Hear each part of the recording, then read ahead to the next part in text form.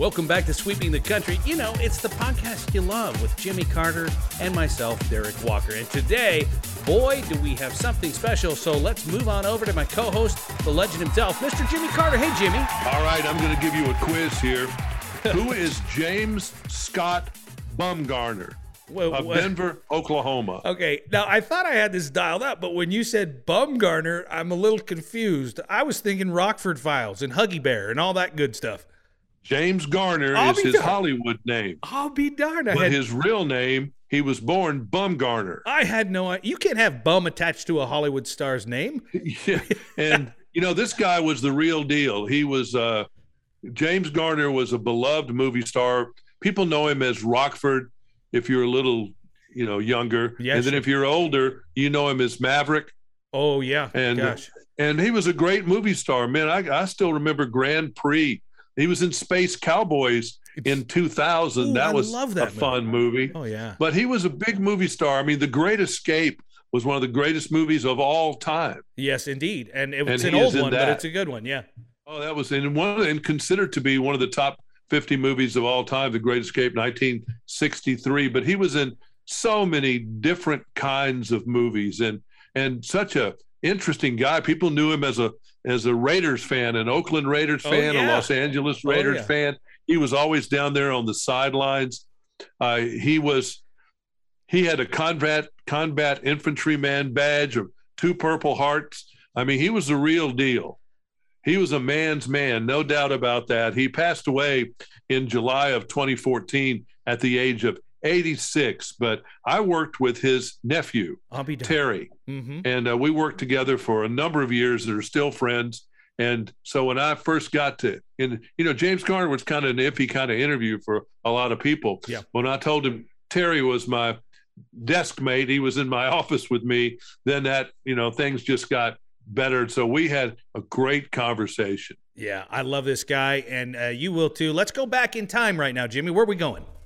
James Garner was a big TV star with a television show called Maverick. That's right. So Hollywood redoes everything. They have no original thought. So they decided we're going to do it again. And Mel Gibson was going to star. And then James Garner was back. And here come the Mavericks. Mr. Garner, you're one of the most natural actors I've ever seen. Is that natural that you're a natural actor, or you just try not to let them catch you act? That's it. I try not to let them catch me act. It's really... what I strive for is to make people think that's the first time I ever said whatever line it is. It's very difficult to do. So who'd you copy that style from? And did you look at somebody originally and say, that's a neat way to do this? Pretty much Spencer Tracy. I don't ever remember catching Spencer Tracy really acting. Everything he did seemed so natural to me. And of course I learned a little technique and professionalism from Henry Fonda, who is that way. Henry was very studied. He was very, he knew exactly what he did every moment. Brando's that way. Brando knew everything he did. You thought some of it was just sloughed off. It wasn't. Brando knew every word and every gesture very well. Aren't there some people who can't sing but are singers? Louis Armstrong arguably was a stylist. Yeah. There are some people that say they can't act, but they're actors. Yeah. Can you name any right off the bat? Steve McQueen comes to mind. I don't think he really considers himself an actor. I can't act, but but I do my best.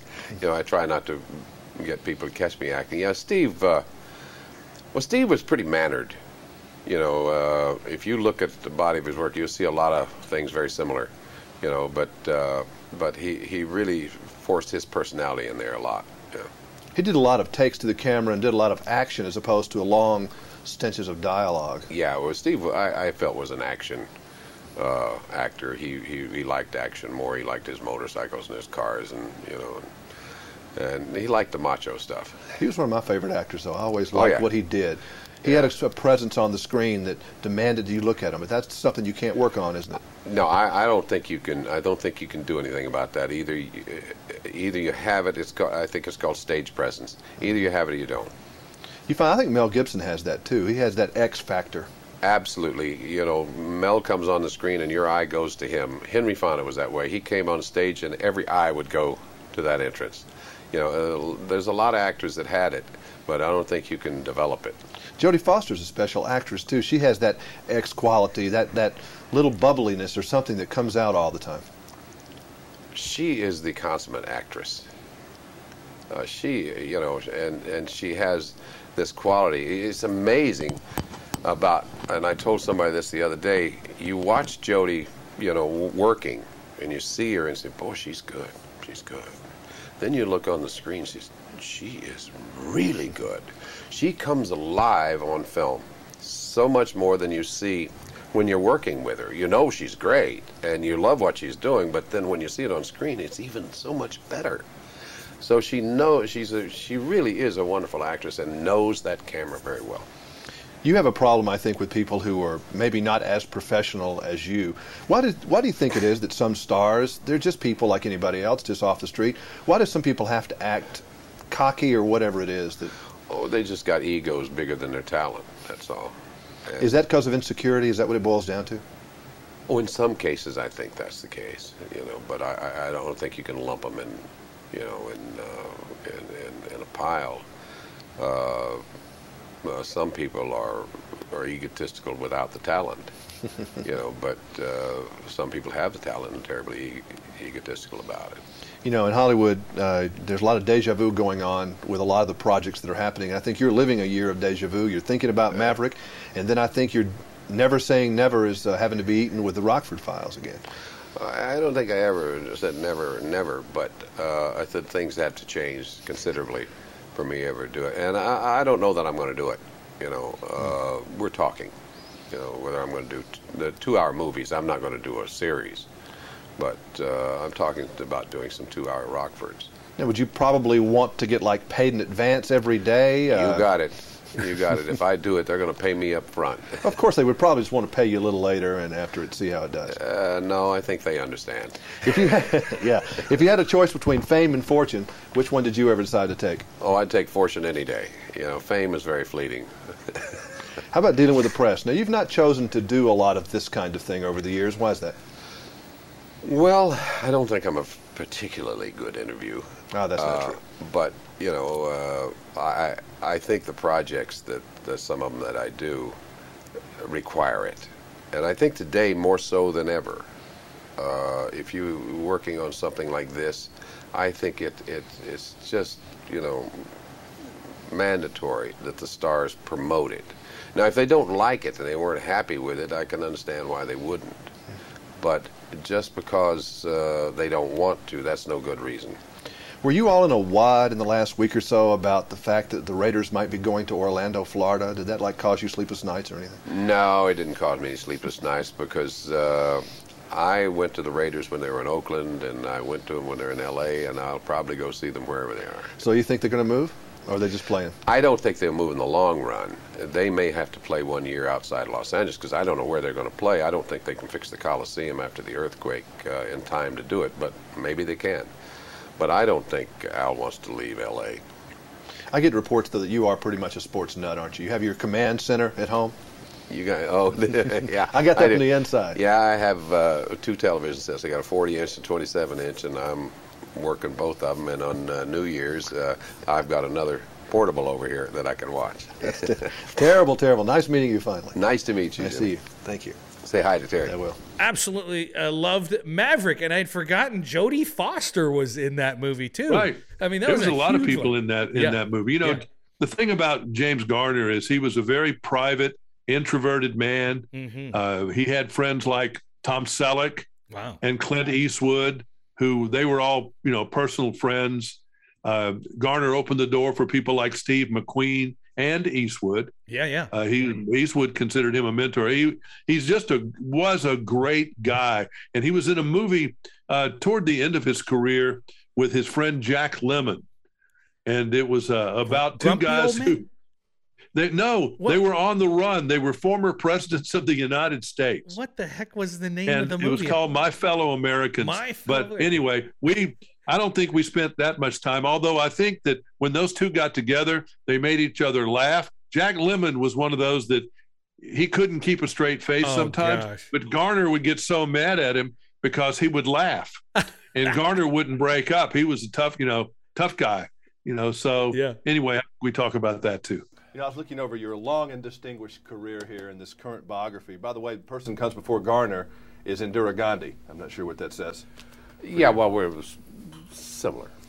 When you were in Cheyenne, they said they did a little screen test with you at Warner Brothers, and you did a couple of bit parts in Cheyenne, and you got so many letters from girls that called you cool, cute, and sexy. Did you ever think of yourself as cute, cool, and sexy? Not any of those, and I don't remember all that. I don't remember. Well, of course, I don't remember. That's 40 years ago. But I never thought I was cute or sexy, or what was the other one? Cool, cute, and sexy. Cool. No, not any of those. Well, I mean, you're a handsome man. I'm sure I've got pictures here to prove, that we'll show here on television when you were dapper. Look at this guy here. I mean, he was a screen idol. Please. Did you ever get caught up, in the Hollywood thing and the girls writing letters and the ego get out of control and that kind of stuff? No, because I was married all the time. Couldn't even listen to those. I really never paid much attention to that. And you were paid much publicity, and you never did go out and hang out in the nightclubs and do any of that stuff. No, I didn't do the Hollywood scene. So how do you? Why? Because you came from Oklahoma and you just had different roots, or just what? That it doesn't interest me. I know a lot of people that have to keep going to the restaurants, and they have to go so they can be seen, and go to the parties so they can talk to producers and directors. And I never did that. If they don't want me, they don't want me. I'm not going to go in and beg them for a job, and it's managed to work for me. You kind of backed into the career anyway. You got, didn't you? Yeah, it wasn't anything that I wanted to do. A guy offered me a job, and I was tired of doing what I was doing, so I said, well, I'll give it a shot, and I've been fortunate. You worked very hard. I mean, if you read your biography, I'm sure you can't even remember these jobs because we all have them. I don't even know what some of these things are, but what's a hod carrier? Somebody else asked me that. A hod carrier? Yeah. Well, a hod carrier is the guy that carries the bricks to the guy that's laying the bricks. Oh. When they're building a wall up there, and you say, that. how did they get up there? Well, this guy's got this pole with this V-shaped thing, and you put bricks in them, and you push them up there. My goodness, you did dishwashers, and you were a golf ball retriever. That was pretty wild job. Well, we did that. We just made the extra money going. Insurance salesman? You sold insurance? Yeah. What kind of insurance? I couldn't sell insurance. I couldn't knock. You don't strike me as being a salesman. You kind of got this mother of three. Can't afford anything, and I'm not trying to sell her insurance. I'd just take one look, and I said, no, ma'am, you don't really need insurance. I wasn't good at that. And I love the legend that says here in your biography, too, that you rode a horse to school when you were 6? Yep. That sounds like something John Wayne, in fiction would do. Yeah, well, we had one horse, and I thought it was a pony. It was really an old horse. And my oldest brother was in the front, middle brother, and I was on the back. And if I wasn't a good boy, I got booted right off the back. Did you ever lay that on your children? Listen, I rode a horse to school when I was 6 years old. Yes, and Gigi just tells me that, oh, Dad, forget it. And when I didn't have the horse, we had to walk miles. How were you on meeting boys that came to the house for your daughters? I've got 2 daughters, and I'm not doing it real well yet. She's 16. My daughter was pretty smart. She kept them away from me. She didn't bring a lot of them home, which bothered me. But no, she had a couple of them that she brought around, and I thought, well, they're okay. And then I found out they were rotten. Yeah, but we don't like anybody's messing with our daughters. Not really. Little girls. Not really. You're not going to be too happy with any of them. So you just kind of learned to If she's happy, I'm happy. What a philosophy. Well, what are you going to do? You're going to fight it? Would you have been a good president? I mean, could you have followed the way Ronald? I would love to see you as president with your pretty much your attitude. Well, the Russians want to come over here, they can't if they want to, but hell with them, Or either you fight them. Want to come over, we'll kick their butts. That's right. I might have been a pretty good president. Would you have been much of a diplomat, though? No. Your best quality. My problem is that I am very honest. Mm-hmm. I tell the truth at my expense sometimes, and I don't think that you can really do that. Be a politician at all. They'd be scared of you, though, I think, the foreign people, because they knew that they wouldn't be able to push you Well, very far. they'd learn pretty soon that if I say something, I mean it. If I say I'm going to bomb them, if they do that, I'm going to bomb them. That's for sure. But... Don't you think we need a little bit more of that sometimes in politics? It's kind of refreshing, no, isn't it? I don't know that that's the way to do it. There is such a thing as diplomacy, and I think you have to use it. But they'd have to fight me to use it, I'll tell you. Mm-hmm. Looking back, you've had such a nice career, and you're working more than ever. Is that because you want to? Yes. I want to, but it's hard to turn down good jobs. And right now I'm building a house, which helps. It keeps you working. But no, I enjoy working. I really do. The physical doing of it every day, going to work, I like. Because that's what you're used to. Yeah. You probably wouldn't know what to do. You'd probably drive somebody crazy if you had to sit around the house all the time, wouldn't you? Fortunately, as I say, I'm building this house, and it's a ranch, and you know, I've got a lot of things to do. I got a vineyard to run, and you can be a hod cattle carrier. to run, and no hod carrying, but that'll keep me busy. How you feel? Good. Good. I feel great. Because Terry told me, he said, your nephew in Nashville's had a little health problem, and he said you had a little bit, and now you want to make sure you were all right. Yeah, well, I'm doing great. Okay. I shot 75 the other day, so it can't be all bad. That's right. All right. Thank you a lot. Thank you. All right. That was a great movie, but I also thought, even to a certain extent, James Garner had a pretty good sense of humor, although he was fairly stoic. Oh, he was dry. Yeah. He had a very good sense of humor. He was dry. He was nominated for 15 Emmys in his career. Finally got one in 1977 for Rockford. Wait a minute. He's, of course, a star on the Hollywood Walk of Fame and everything else. You and James Garner have the same amount of Emmys? Is that right? Well, maybe that's about right. But he had a Golden Globe. I mean, he should have received more awards than he did, agree. Billy. Man, but he was in so many. He did get an Oscar in 1985 for Best Actor in a Leading Role for that movie with Sally Field, Murphy's Romance. So that was not his best work, but I think Hollywood was trying to do a make good. Yeah, I think you're right on that. What a gem that was, and enjoy going back in the vault, Jimmy. And I know you got hundreds, if not thousands, of these interviews that we can get to in between our weekly podcast, and I just absolutely love it. So thank you for sharing that with us today, and I hope everybody enjoyed it. I hope so too. Until next time on Sweeping the Country, I'm Derik Walker. He's Jimmy Carter. Good day. Good day.